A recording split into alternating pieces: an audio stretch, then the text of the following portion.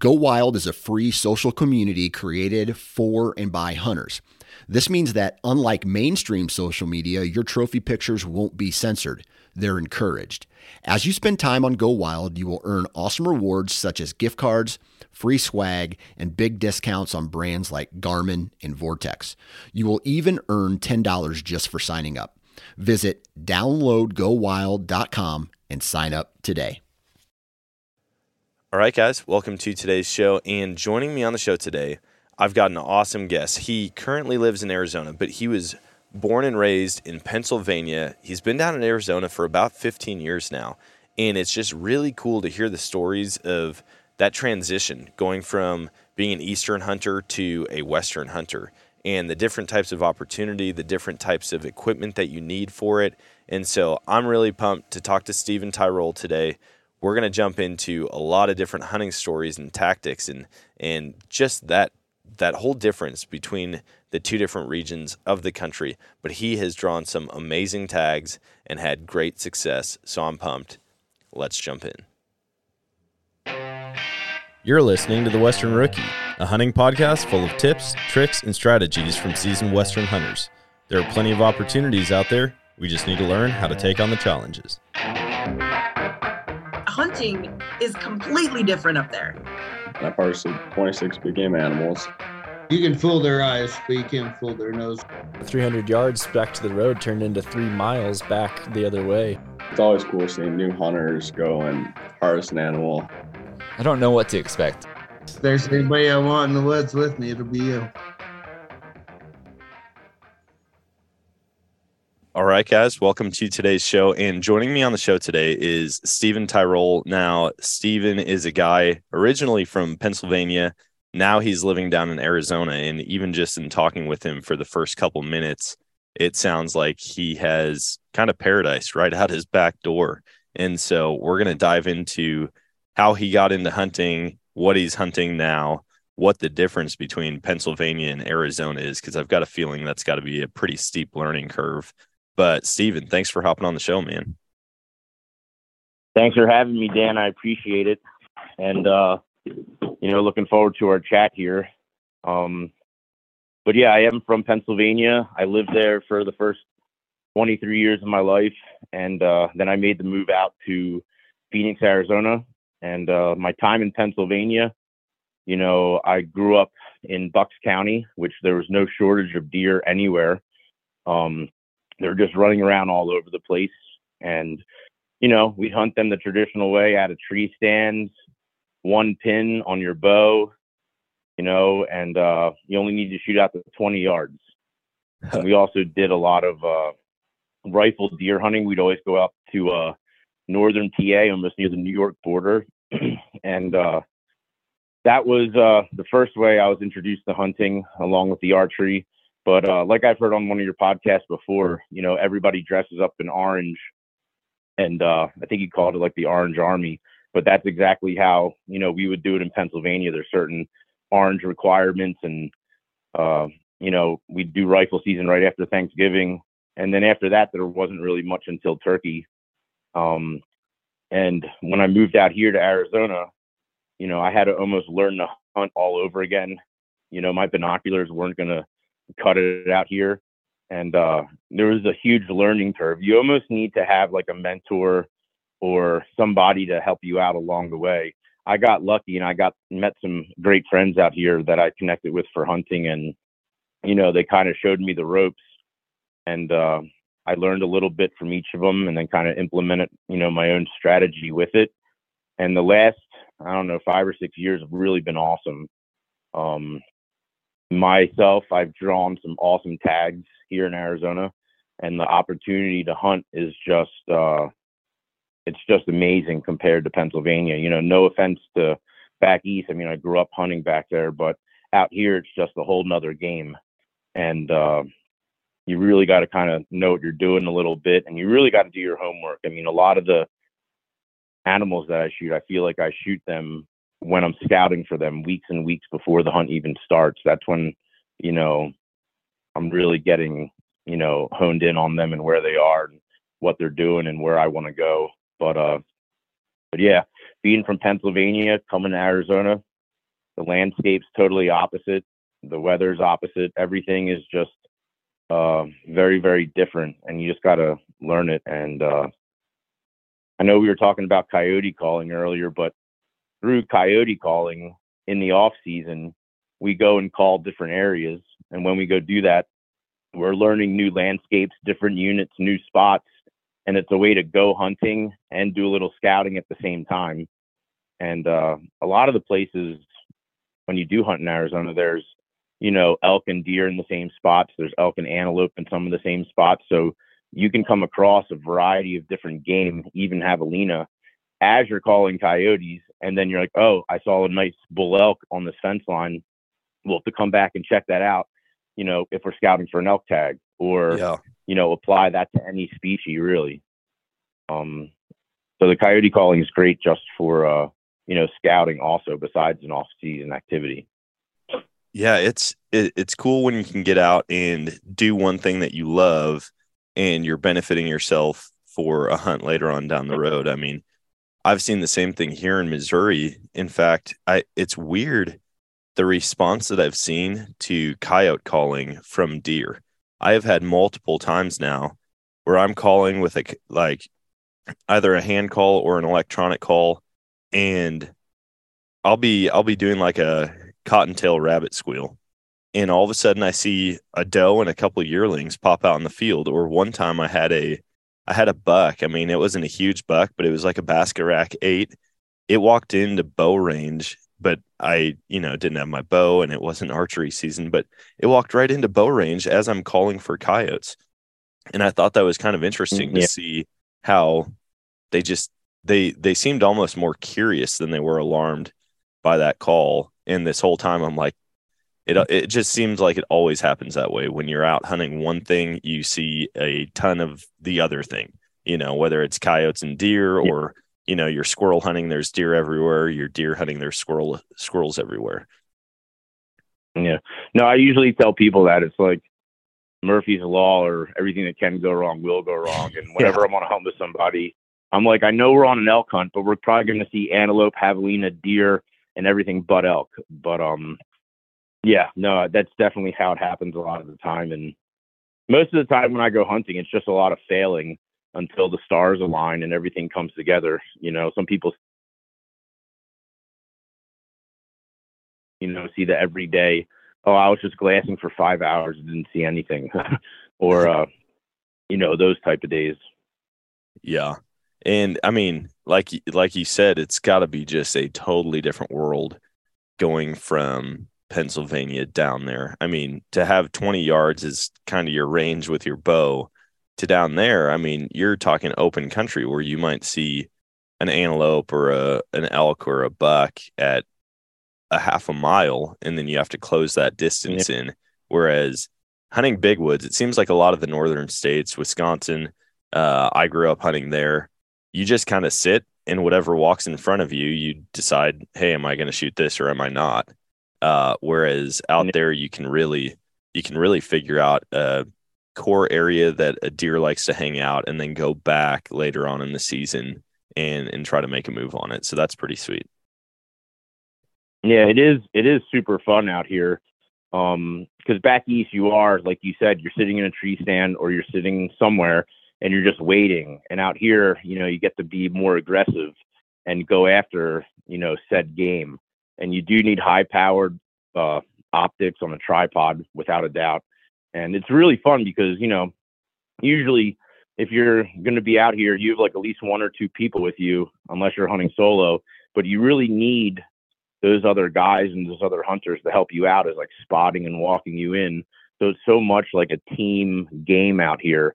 And if anybody, gets successful, everybody that was with you, that was walking you in and keeping eyes on that deer or that elk, everybody is super, super excited for you, because it's such, like a team game out here. And being able to use like walkie-talkies and being walked in and like, having your buddies watching it all go down, hopefully videotaping it through their binoculars, is it's just an awesome, awesome thing. Because, back east, especially in Bucks County, you can shoot tons of deer. You can get unlimited doe tags usually. And out here, I just feel like the actual harvesting of the animal doesn't happen that much because it is so difficult, because you do have to shoot a bow so far. And the terrain is ridiculous, just to get close to whatever animal you're stalking. It could be like a mile or more, maybe. Yeah. So you really got to earn it out west here. So every kill is very, very special. And like I said, whenever one of my buddies shoots something and I was there helping, that's just like me shooting something. I feel the same amount of happiness and excitement and all that stuff that comes with it. I'm just as jacked up for my friend than I would be if I shot it myself. Yeah, it's always fun to be part of an experience like that, whether or not you're the one that pulls the trigger. Like when my buddies call me and they say, "Hey, I drew this tag," I'm like, "Dude, I'm taking off work. Let's make it happen. Let's go find it." And even when we're at elk camp in Colorado, we get the call, "Hey, we got a bull down. This is where we're at." It's fun to be a part of it because it really does break up the hunt too. Because if you're out there for, say, 10 days chasing after an animal and you're just struggling to get close or struggling to find something that you want to go after, and then all of a sudden somebody else gets one down, it kind of like rejuvenates you. It kind of boosts your spirit a little bit. Like, hey, this is happening. This can happen. Let's go help him, and then we'll get back to the hunt. And then in country like that, it's impossible to glass the whole thing unless you have a whole team of people. Me and two buddies will be sitting on this mountainside glassing a whole valley or an opposing ridge line. And, there could be 5 of us sitting there glassing, and it seems like nobody's seeing anything. And one person will be like, "Hey, I'm pretty sure I just saw like a leg move underneath that cedar tree." And everyone like turns, starts looking, and then someone else picks up an elk, and then another one. And it's like, without that many people, it's nearly impossible to cover that much ground with one guy and a pair of binos. Yeah, the more eyeballs, the better. And how we usually do it with my crew that I hunt with, like whoever glasses it up gets to decide if they want to go after it or not. And then if they don't, then it's kind of like, whoever maybe wants to shoot something smaller or whatever the case may be, or somebody didn't shoot anything yet, or their tag's going to burn before the end of the year. But yeah, whoever glasses it up gets to go after it. And it's super helpful having all those eyes out there. I mean, you really need it.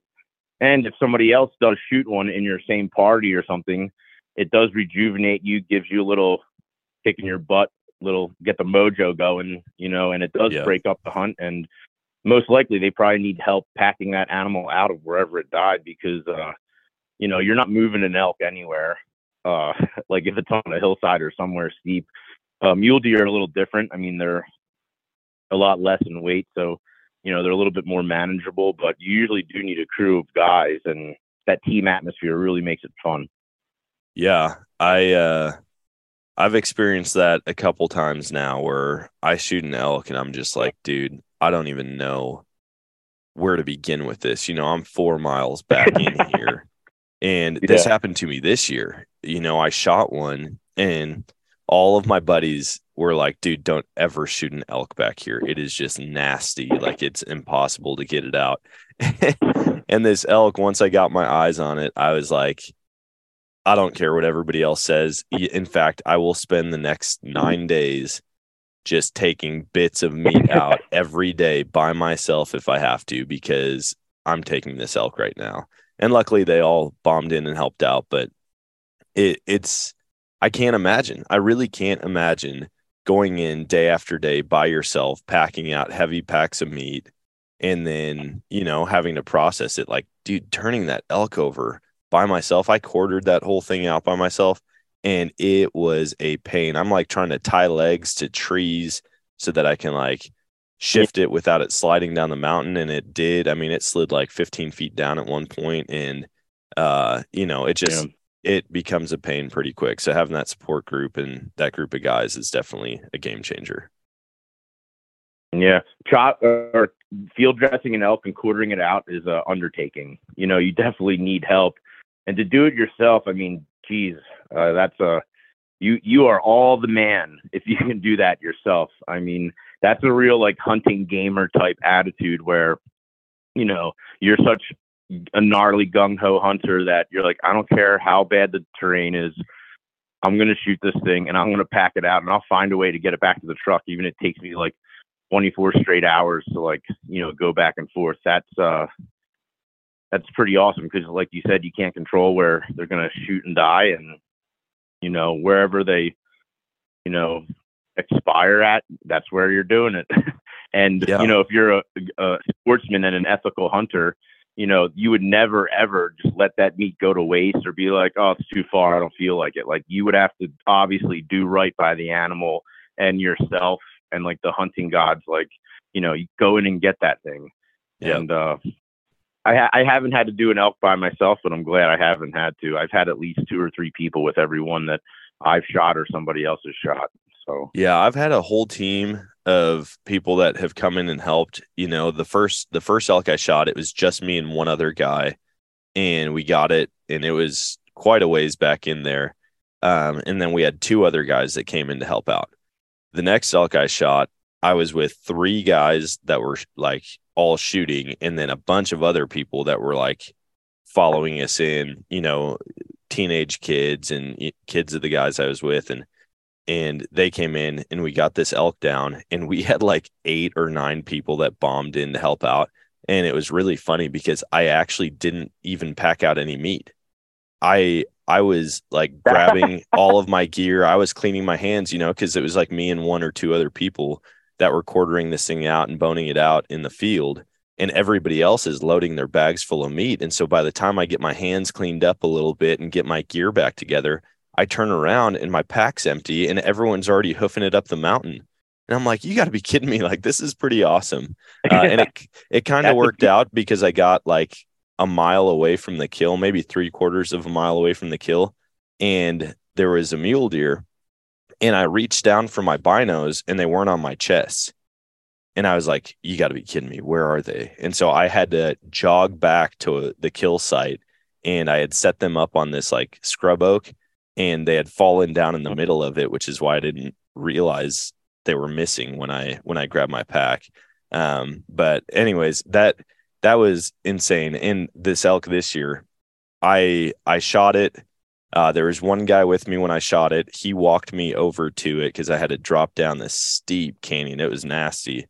And he stayed back to help walk me over to the spot where it went down. But quartering that thing out myself, I got 3 quarters and one of the back straps, all out and in bags, and it it slid down the mountain, and it got bound up under this cedar tree. And I was like, man, if anybody comes to help me tomorrow, like, we're going to have to get back into this and get the other back strap and the other quarter out, because it was so steep that I couldn't budge it. Like, I could move the foot about 4 inches and it wasn't enough to try to roll it over and get the other quarter. But then everybody, I told them, I was like, man, I'm not going to ask anyone to help. Like, if they choose to, that's on them. But I know I killed this in a spot where people shy away from. And so this is on me. Yeah. And the next morning I wake up and there's like 5 other people that woke up, and they're all loading up their gear, heading out to help me out. And so it was a pretty cool deal. Oh, it's wonderful. That's so funny that, so many people wanted to join in and help out. You didn't even have to carry any meat out. Oh yeah. It's gear. It's always interesting. I have, at this point, I have carried more meat out for other people than I have of my own. And everyone's like, all right, man, you got the head. And I'm like, that's it. Like, that's all I have to carry. And, dragging a whitetail out of a 40-acre woods doesn't seem like a whole lot of work. And just the head on an elk, trying to duck underneath cedar branches and push through scrub oak and go uphill on a mountain when the skull's poking you in the back of the neck and in the back of the head. Holy cow, dude. That is, you just doubled your body width, and now you're trying to get through these same tight spaces just to get back to the side by side. Yeah, no, pack outs are definitely always interesting. And, not everybody, with having help like that, not everybody draws tags out west every year, because it is like a lottery system for most hunts. So I didn't draw any tags this year. So I just wanted to go on hunts this year and just help other people and just like get out and be a part of it. And, you really got to have like a good frame backpack. Like, if you're really going to put boots on the ground and not be such like a road hunter like some guys, and you want to get out there like you're saying you were doing, like I feel like you just need a good frame backpack, just something that's reliable. So if you do get something down, you can get it out of there okay, and not have to struggle too bad, because it's really just dead weight for the most part. And we would need all the help we can get. I even was looking into getting a mule, like an actual animal mule, for packing. But I don't know too much about them yet, and I'm still just doing a little homework on those things just to see what they're all about.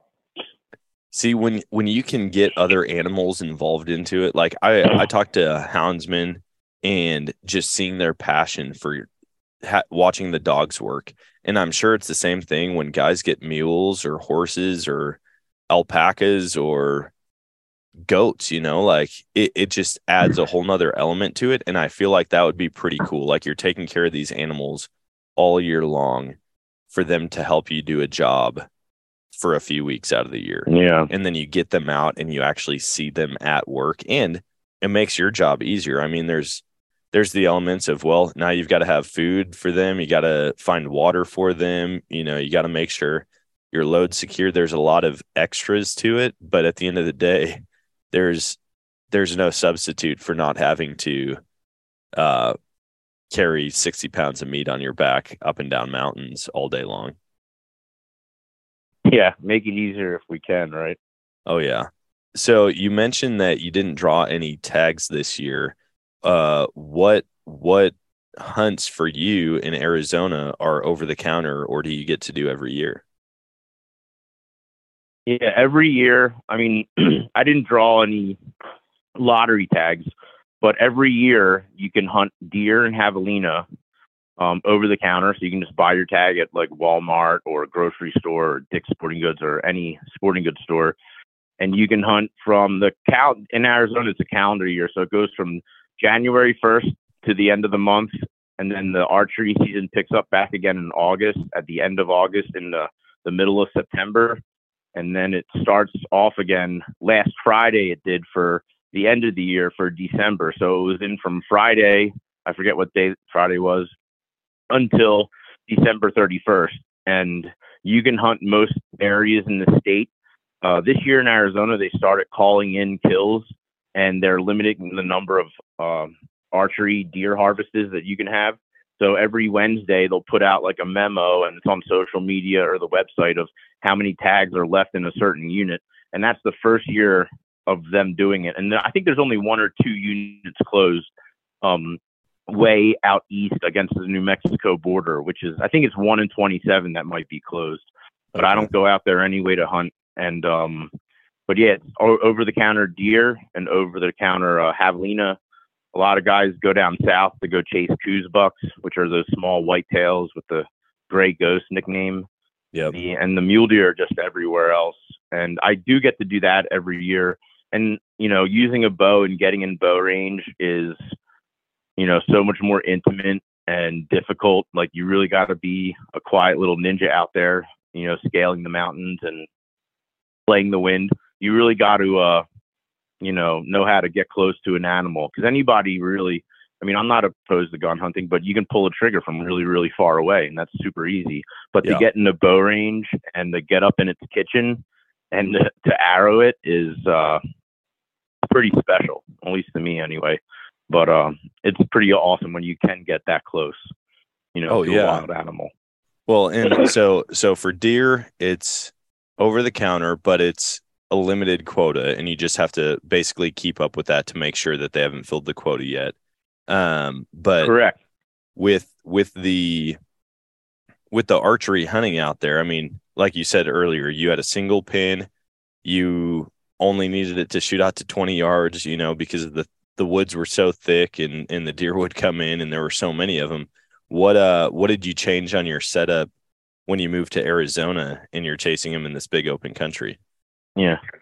I bought a longer length bow altogether, just because it's a little bit more stable for those long distance shots. And my sight, I have 20 through 60 on my sight, and then anything over 60, I can dial it into the exact distance. And I just use my bottom pin, which would be my 60 pin. So my complete setup even changed. And I've never, growing up in Bucks County, Pennsylvania, I've taken an archery lesson from a professional. But when I moved out here, the Arizona Archery Club was right down the street from my house, and they have professionals there. And I was like, I've had a lesson before. Hell, see what I can, see what it's all about. And I was shooting tighter groups in like 5 minutes. So I really, when I say I learned how to hunt again, I also learned how to shoot my bow all over again. Because when you're shooting from, 70 yards or 80 yards, if you're willing to take a shot like that, if you practice that regularly, you really need to work on your form and your mechanics. But yeah, I start my pins at 20, they go to 60, and then anything over 60, I just dial it in, and I use that bottom pin. And, I don't want to take far shots, but if it's a good deer and I'm confident, because, I practice, 60 through 80, 90 a lot, I have a range right at my house that goes out to 100 yards. And, my goal is to get a lot closer than, 60 yards if I can. But sometimes you can't, and, you don't get opportunity out here that much. The opportunity to pull back on your bow or something like that isn't very often. If I was, hunting with my friends like we were this past weekend, I'm excited because I got to knock an arrow, or like something like that. You're like, I got close enough. I put an arrow on my rest, So we just practice those long ranges, and I use one of those black gold sights, and you can just wheel it into whatever distance it is, and that works pretty well for me out here anyway, as far as my setup goes.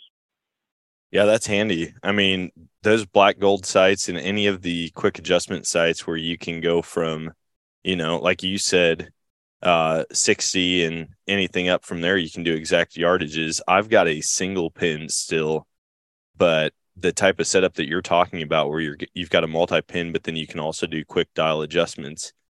That's something that I'm going to look into switching to this year, because I would love to not have to have that extra step messing with my bow, changing the yardage, especially when I hunt here in Missouri. Most of the shots that I get are inside of 40 yards. And so if I don't have to change it from 20 to, 33, that would be so much better if I just had an extra pin or a couple extra pins on that. Yeah. A lot of guys out here that don't have a movable rest like I do for shots over a certain distance, they'll just run a 5-pin setup. I have a couple friends who do that. They have 5 pins, and they'll just make their first pin 30 yards.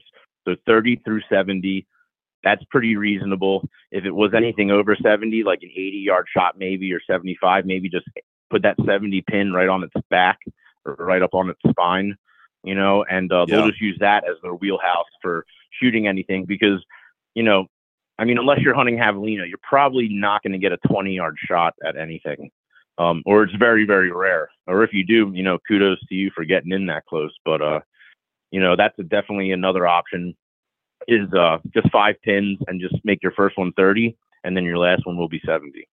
Nice.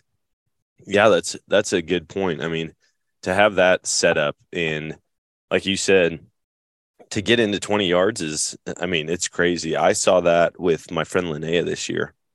We went out to Utah, and this was the first archery mule deer hunt that I had been a part of, but I've hunted out in the West enough to where I could give her some pointers, and I could, try to get on some animals with her. And all of her friends, all of the people that she knows that hunts, they're like, you've got to have a long range. Like, you have to be able to shoot a great distance, because to get inside of 40 on a mule deer is going to be challenging. And we're like, okay, whatever. And we get out there, and the closest mule deer that we had to us were like does and fawns at 700 yards for a couple days. It just didn't seem like we could find anything. And then we shifted where we were glassing from, and we were just we were basically hunting one big valley, but the terrain features and the topography, it changed so much in that valley that it's like you could move a quarter mile and it seemed like a whole different world that you were hunting. And so we ended up shifting down, and we ended up spotting, I want to say it was like $7 this one morning. And or this one evening, and we're like, all right, we're going to come sit up here. We're going to glass. And we end up getting on these mule deer bucks. And she had set a limit for herself for 40 yards that she could shoot. She had a shoulder injury, and she had been practicing and trying to extend her range and bump up her poundage. And then she had a shoulder injury, which kind of set her back a couple weeks. And so she's like, hey, 40 yards. I'm like, awesome. We've got our work cut out for us, but we're going to do our best. And we end up she stalked into this bedded buck, and it was a really nice mule deer, stalked into a bedded buck at like 15 yards.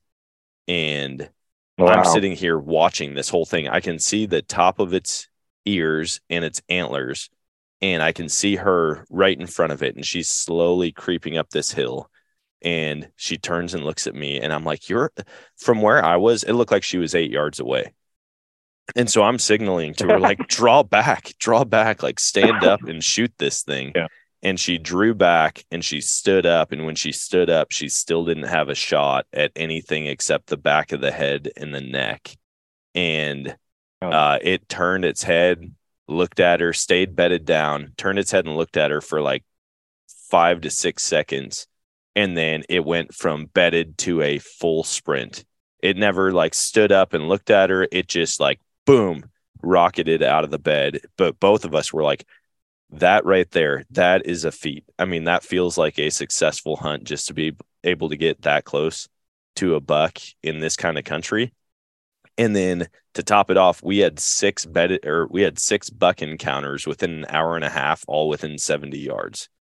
And that's pretty awesome. I told her, I said, just so you know, this will probably never again happen in your entire hunting life. Like this was special. Yeah. And it was a ton of fun. We never did end up filling a tag, but it was the hunt of a lifetime. I mean, it was such a good time putting on the miles, glassing that much country.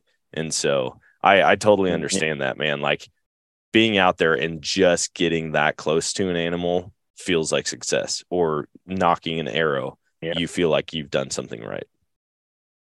Yeah, no, it's still, I mean, don't get me wrong, like outsiders that don't understand hunting or hunters would be like, you didn't kill it, like, aren't you sad or disappointed? But, you're like, not actually, the complete opposite. Like, you're like, you get so stoked just because you got that close to, said animal or whatever deer it was. Like, it is not easy to do. And if it was easy, everybody would probably archery hunt and do spot and stalk, but it's well, it just wouldn't be as fun either. I mean, like if you could guarantee, I talked with a buddy about this the other day.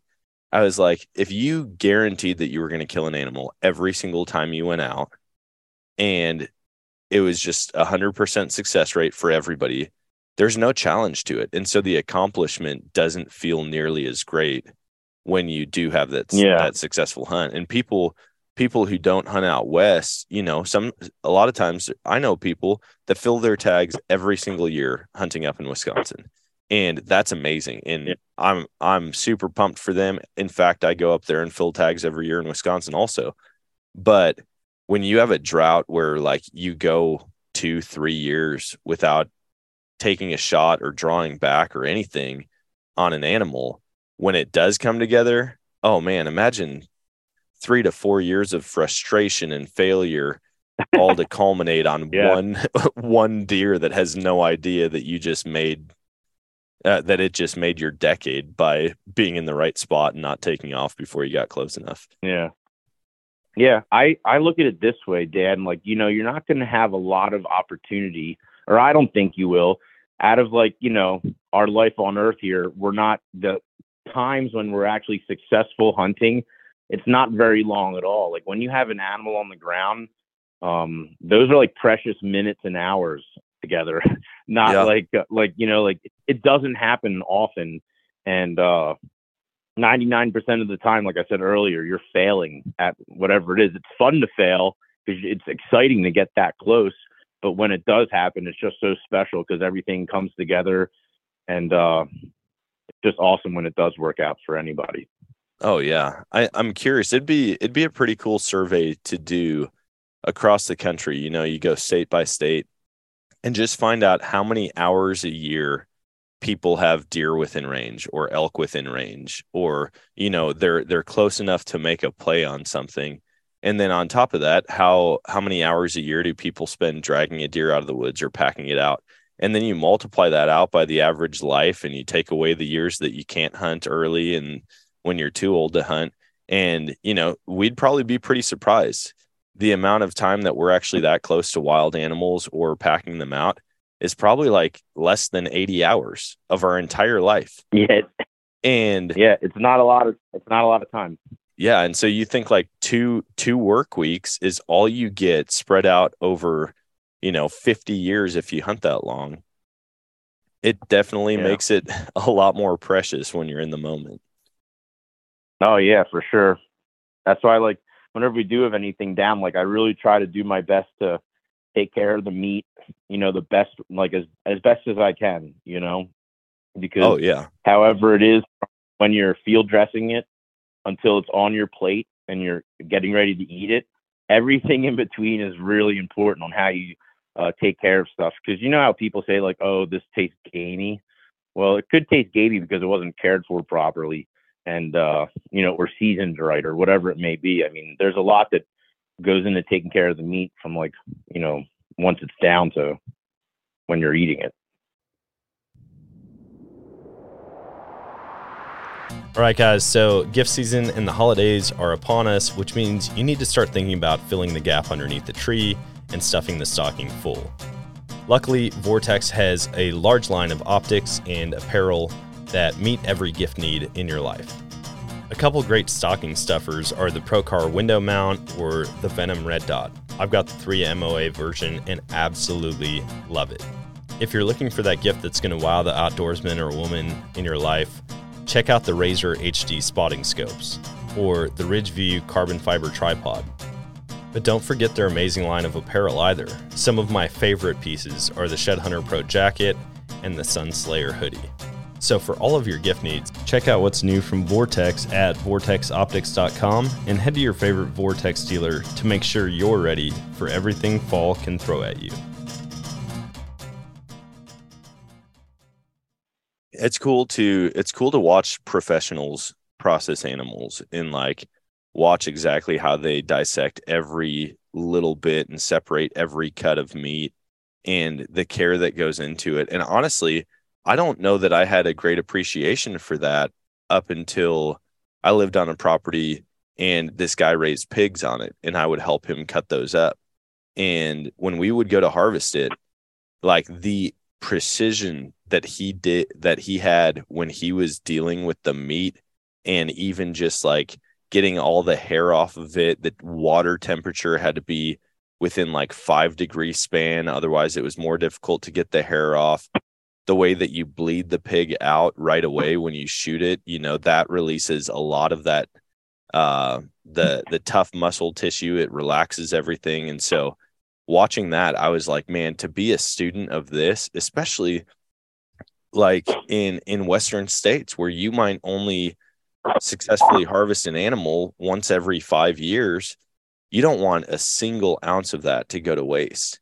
You might not get more mule deer meat for 2 more seasons I feel like growing up hunting in Wisconsin, like we shoot 5 to 7 deer on opening weekend and then we take them all to the processor and they deal with it. But to actually be a part of the entire process and to understand how you're taking care of it and to know that it was cared for in the best way possible and that you got every ounce of meat off of it that you could, that adds a whole nother level of intimacy to the hunt.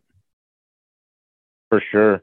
I harvested my first archery elk in 2020 and I have a old refrigerator freezer that I busted out the middle and I use it for really just hanging deer and elk and javelina. And I got there's a butcher in my town and I got the local butcher and I said, hey, I'll throw you cash. Can you come over my house in my garage and help me, butcher up this elk? And it took us 4 days, 2 full weekends, like 6 hours a day for 2 weekends in a row. And this guy was an artist with the knife. What he did, he made osso buco cuts. He told me exactly what this cut was and how to cook it. do it on the smoker or whatever it was, pot roast, crock pot. Having a butcher, I felt like I had a guide for butchering an animal. And it was an amazing experience. It was almost like watching an artist, like, do his thing. But he was an artist with the knife, and some of the things he was doing and how, particular and delicate. And, he had a lot of attention to detail, to say the least. But it was an experience and a half, because usually, you drop it off at the processor, you get it, it's in boxes and it's completely frozen. You're like, what happened in between there? Or some people might be like, is this my animal? There's a lot of that. I've never heard of that before. Like, is this even my elk or my deer?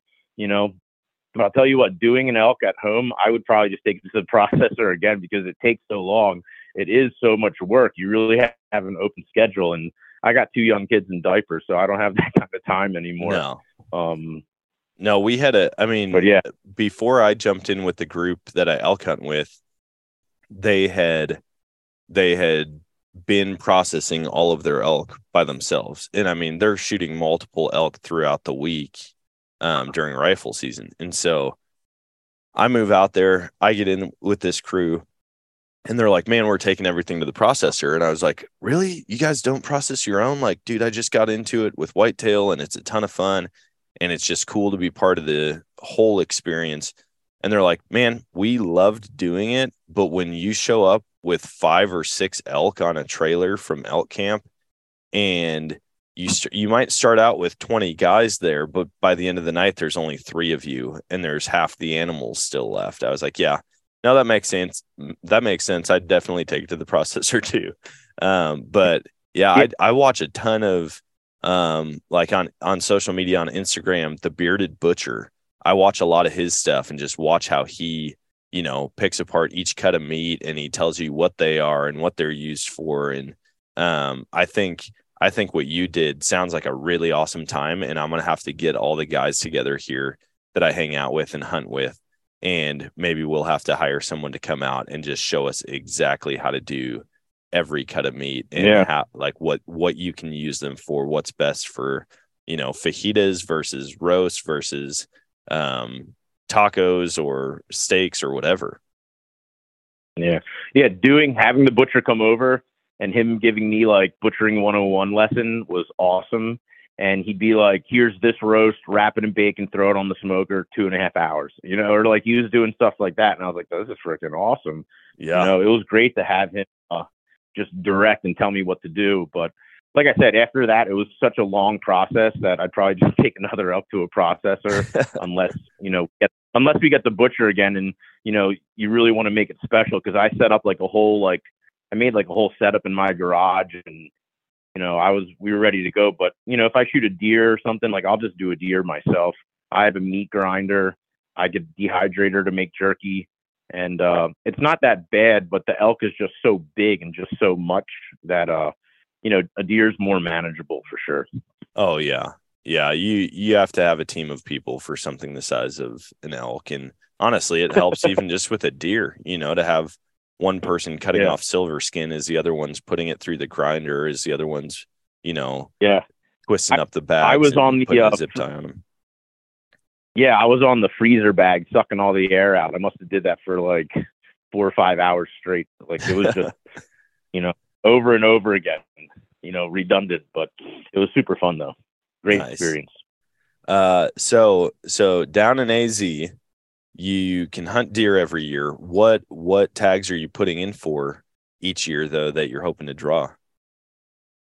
Well, after I had my experience by hunting archery elk, I made a promise to myself never to put in for rifle again until, my knees are bad or something like that. It was such a amazing experience. It was just awesome. When I shot my bull elk, I had my buddy behind me raking a tree, and it sounded like there was another bull up in this bull's kitchen. And I had all these little oak saplings around me, and I could see the elk in the background. And I ranged some trees and stuff in front of me, and I was like, all right, that's like 30 yards. Okay, I know that's at least pretty close. And it just, once he heard that raking of the tree, he was just screaming like crazy. And I shot him at like, 19 or 20 yards, like walking like right towards me. Oh my And gosh. the experience of that, I can never replicate that. I mean, we're talking about how often are we going to have an animal down in the field, and those precious minutes are packing something out, or, just being around it or being in stalking distance. Like, how about what's the amount of time of your life on earth here when you're going to hear a bull elk bugling right in your face from very close, and you can feel it in your chest, like your heart's going to pop out of you. Like, I'm archery elk all day long. Like, you can just hear from how I'm talking. Like, it was such a game-changing experience, like hearing bugles. Like, it makes the hair on the back of your neck stand up. The night before I shot my elk in the morning, but the night before we got on a ridiculously big bull. It must have been 360, 370 maybe. And I had no shot because there's a tree in my way, but it was probably a blessing because I could not stop my right leg from shaking at all. Like, I don't think I would have been able to shoot anyway.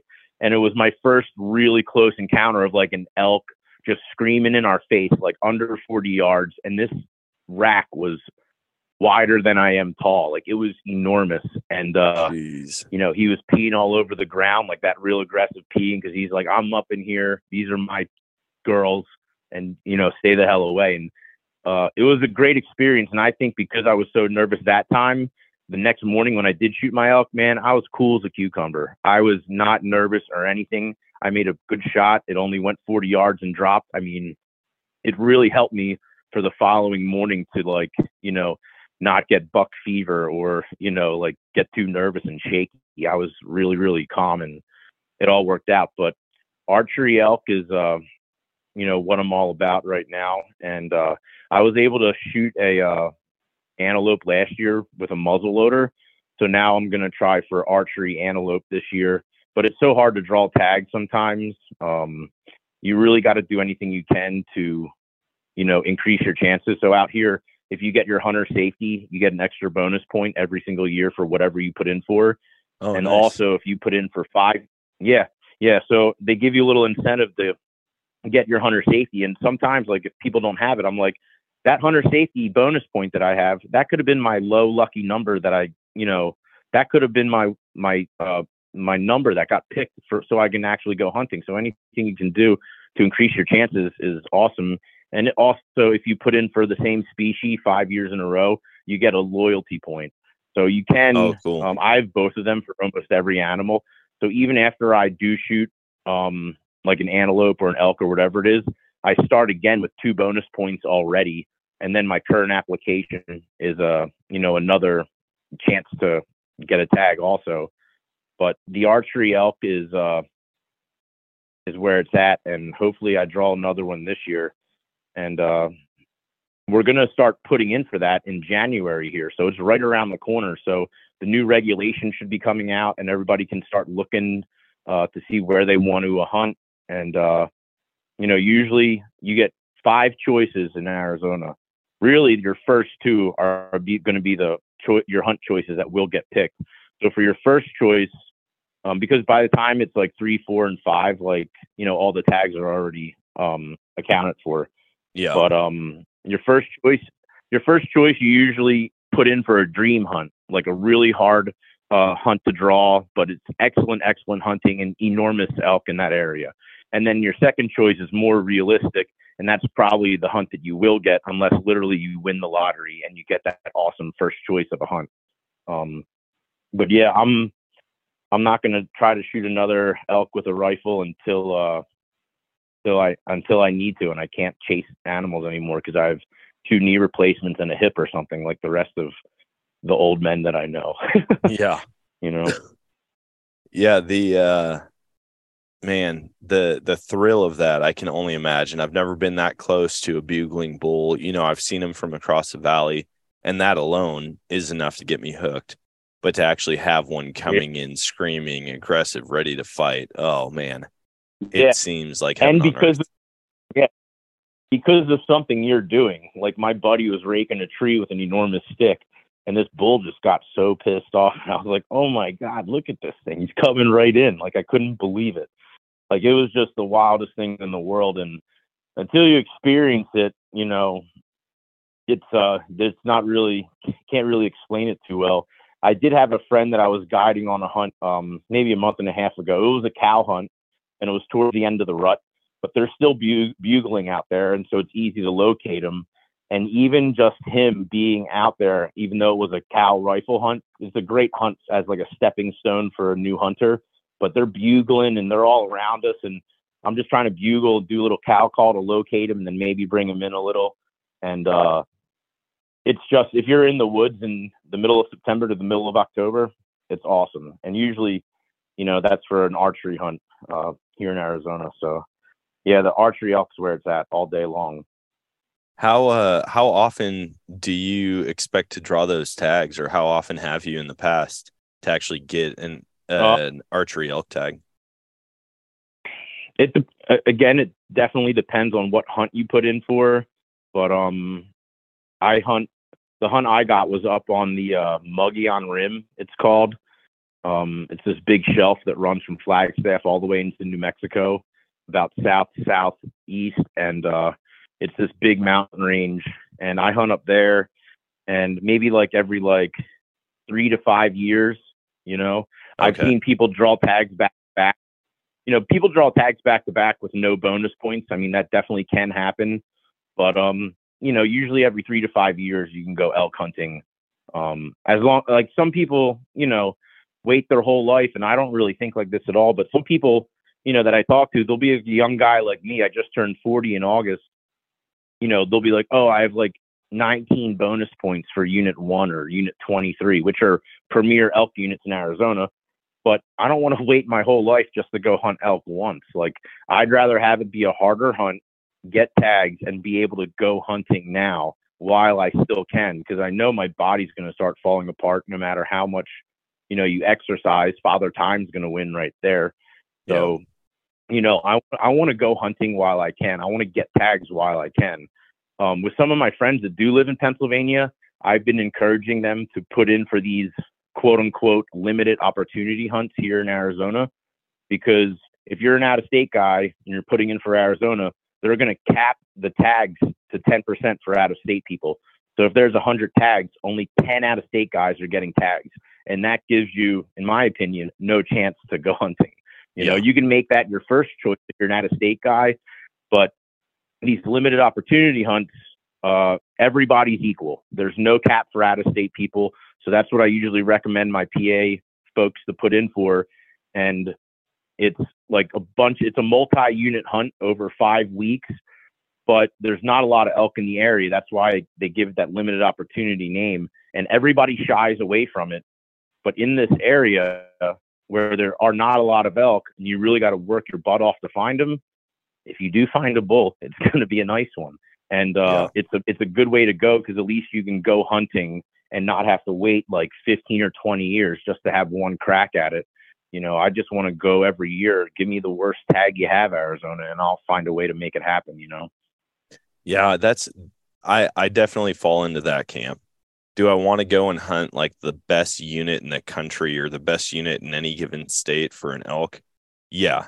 But would I rather hunt every other year or every 5 years for the rest of my life than get that one tag one time? I'm definitely the guy that wants to get out and hunt. And so that's where, for me, I love going to rifle camp with my buddies out in Colorado. And that's a hunt that I probably won't miss again. And so I've basically written off Colorado as an archery state, because I'm going to go and hunt with these guys during rifle season. And so now I'm looking at what other states should I be putting in for. There's eastern states now. Actually, Pennsylvania has elk, and they've got an elk season, and obviously they don't give out nearly as many tags. And but Kentucky and Arkansas started, Missouri, Wisconsin. Some of these states are only for residents, but as the years go on and as organizations like RMEF keeps doing work and increasing the population and the herd size, it's going to start opening up to where I feel like in our kids' lifetime, we'll probably see elk hunting opportunities in 90% of this lower 48, which I think is super cool. But also, right now there's a ton of opportunity for people to get out and do these different hunts. Like there's over-the-counter archery tags in a lot of Western states right now. You're going to pay for it as a non-resident, but if it's something that you're interested in doing and not waiting for 20 years, like I think I'm going to try to get on an archery elk hunt up in Wyoming this year.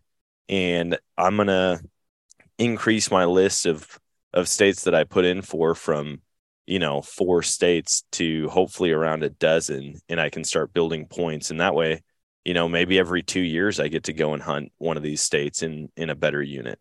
So there's definitely ways to play the system, but man, it gets intimidating. Each state has different regulations, requirements. They've got different dates that you have to apply by.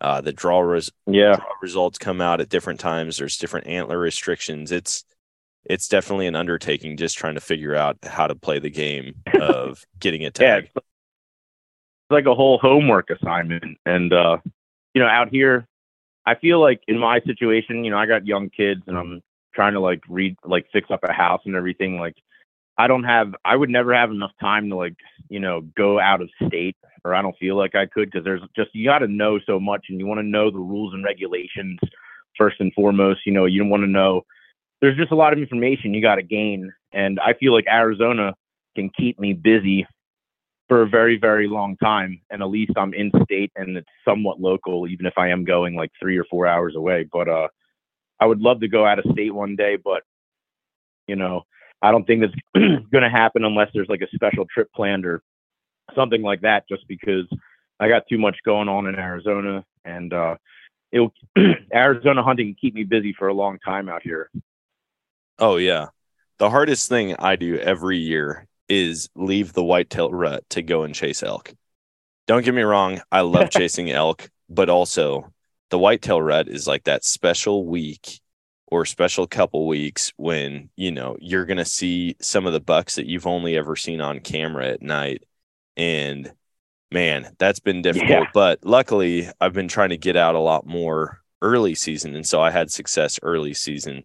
And so it didn't make it as painful being gone during the rut this year.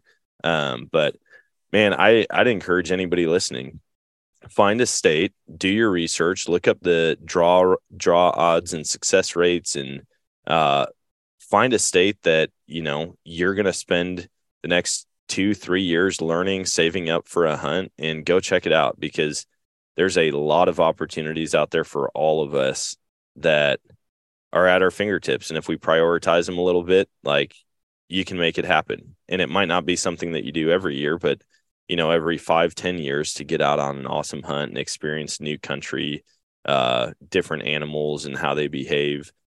Elk, they've got similar tendencies a lot of places, but there are some places you go and they just don't seem to be crazy pressured, or, you're going to see the smallest bull you see in one unit might be the biggest bull you'd see anywhere else that you go and hunt. So, yeah, that's definitely something that I'm going to be focusing on. And then just getting out and I tell people all the time, if you're going on a vacation somewhere, find out what's open, even if it's coyote, and bring your rifle with. When my wife and I travel, I bring my guns with everywhere we go.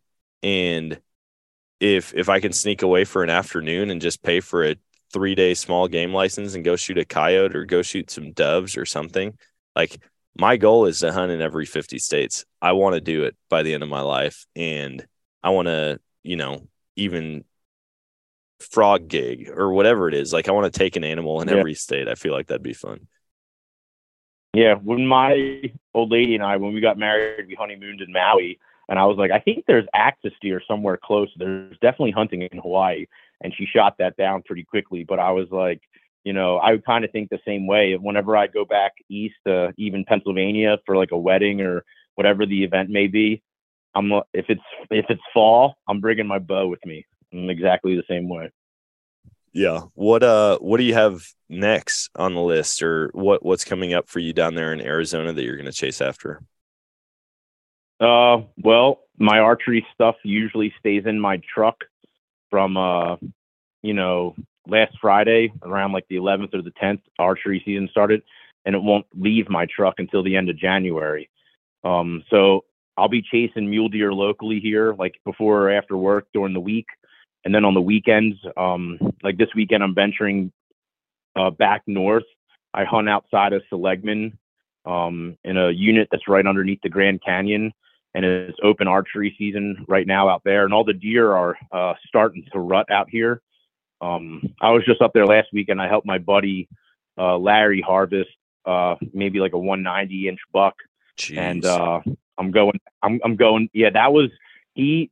Every year, Game and Fish puts out a select number of rifle tags in December, so that's a very, very good hunt to have. In this hunt, there was only 15 tags, and it goes on from like the 9th or the 10th until the end of December. The same exact time as over-the-counter archery, but in only a few units in Arizona, and only a few tags in those units, they can shoot them with a gun. And we got it done on Saturday morning, and it was such a monster buck. It was the biggest buck I've ever seen in my life. I just haven't been around a lot of big bucks, I think, but I know it scored over 190, and it was just a beautiful 4x4 with the biggest swollen neck I've ever seen in my life. And it was just a wild hunt. But yeah, I'll be hunting archery, deer, and javelina until the end of January, pretty much. And I'll be hunting everywhere. And it's so fun because at my house here, like you can hunt right out of my house where I live because there's state trust land around. But I have some friends from, other parts of Arizona and even from California. And my house is like hunting headquarters. And my wife even likes having everybody over at the house because we all have a couple beers at night, share dinner together, share our successes, kind of figure out what we want to do for the next morning. And it's kind of like hunting headquarters over here. And there's like hunters like sleeping on the floor, on the couch. They're everywhere. And it's super fun. It's a great time. But for the rest of this year, archery deer and archery javelina. Dang, that's cool. Javelina seem like they'd be fun to hunt. I mean, they just seem so wiry and like they spook easy, but to have, it's just a weird looking animal, like if I saw that here in Missouri walking through, I'd be like, what am I looking at? Like, where am I hunting right now? Yeah. That seems like it'd be a fun giant rat.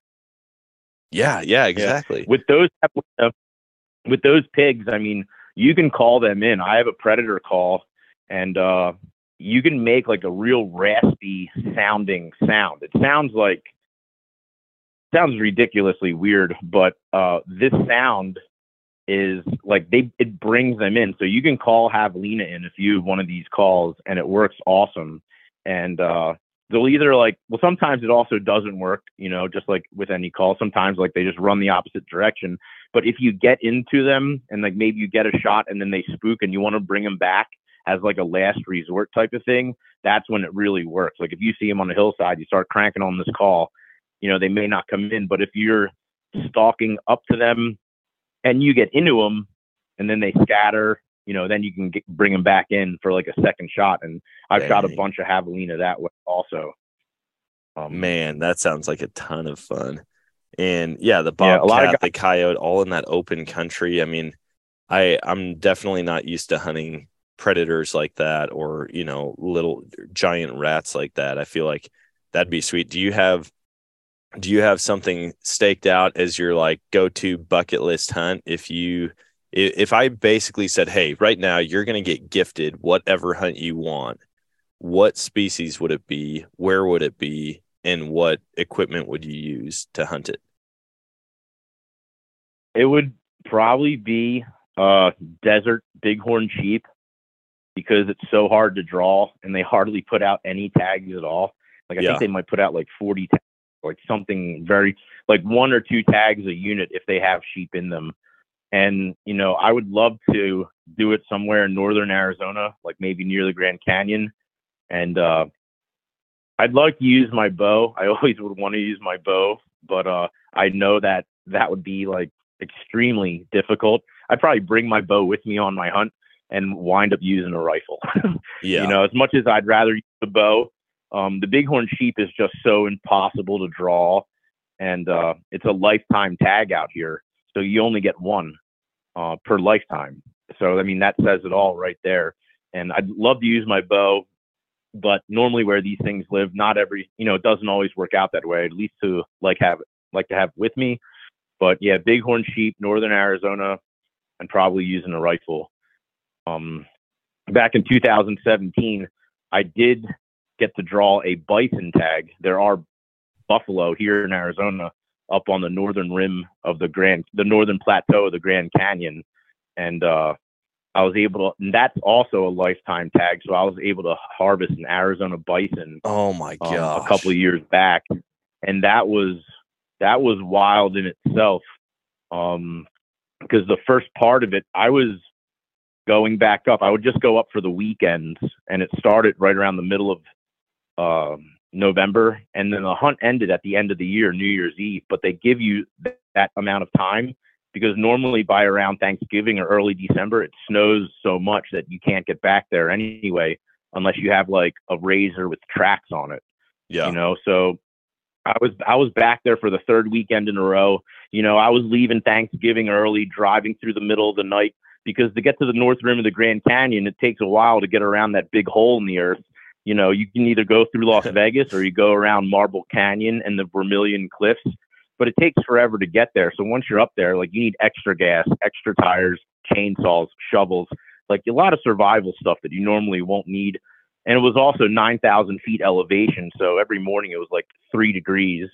And I was by my, and there's like no service anywhere, but I was by myself up there hunting bison. And after I shot it and I got it down, I got maybe like the front shoulder off. And I went out. I had to drive like a couple miles just to text people that like, hey, I got a bison down. Texting my wife and my dad, I'm not going to be home anytime soon. And then I had them call some of my buddies that weren't too far away, and they were actually on a sheep hunt like 2.5 hours away. And I told them where I was and like where the bison was down. And I shot this bison at like 4:45, like right before the sun was going down. And around 11:30 at night, I'm still working on this thing, like freezing my ass off. And I see headlights, and I'm like, yes, the cavalry's here. Thank freaking God. And seeing those headlights come over the hill, it was like biggest relief just to have another person around, because I had my phone, I was playing music, but where I was, I knew another guy that was in there also hunting bison. There were only 6 tags, but he saw a mountain lion there, like a week earlier. And I was like, I wish I just had like a person here, like just to talk to or anything. Yeah. But it was wild. Once they came in and helped me, we got out of there by about 2:00 in the morning, and then we got back to their camp around 4. And they just took the next morning off, and that's what it's like out here. I've driven 2 hours because one of my friends is like, hey, I got an elk down and I need help, and I'm like, hold on, I'll be there in like 2 hours, or something like that. But those calls are the greatest thing to get, though, like, because I'll get those calls randomly from my buddies, and it's never anything like what you're dealing with or what Western hunters deal with, where it's like, man, I got to drive 3 hours, I got to hike in 2 hours, it's going to be an all night affair. My buddies are like, dude, I just shot this buck and I can drive my truck all the way out to it and hang out with them for a bit. But like, just being a part of that, like we talked about earlier, there's something different. Yeah. It's like a good emergency almost. Yeah, and, for sure. You can't wait to get. And a lot of the times, if you shoot anything in the afternoon or the evening, because of the packing out situation, like you're not coming out till like midnight maybe or 2 a.m. Like a lot of the times things go into the wee hours of the morning by the time you're like driving back to camp or driving back home, just because of, wherever it may die.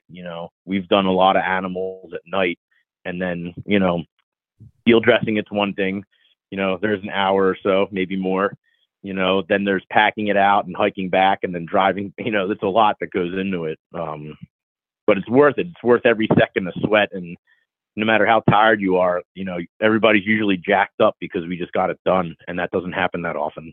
No, man, a bison though. Geez, that would be so crazy.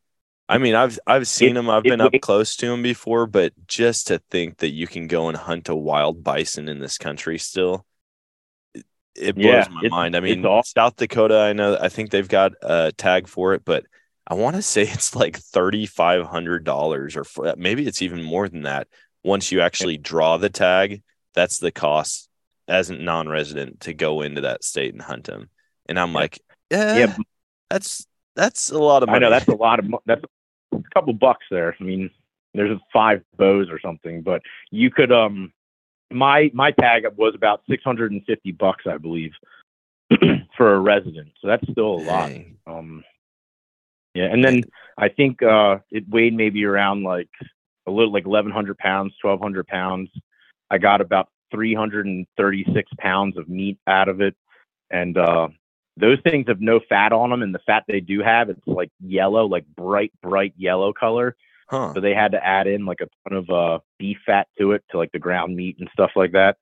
But yeah, I had a blanket made, and I did a shoulder mount, and the blanket is kind of cooler than the shoulder mount because its fur was the longest and the thickest because it was winter, because these hunt in the summer and they're more like patchy and their fur's not grown in.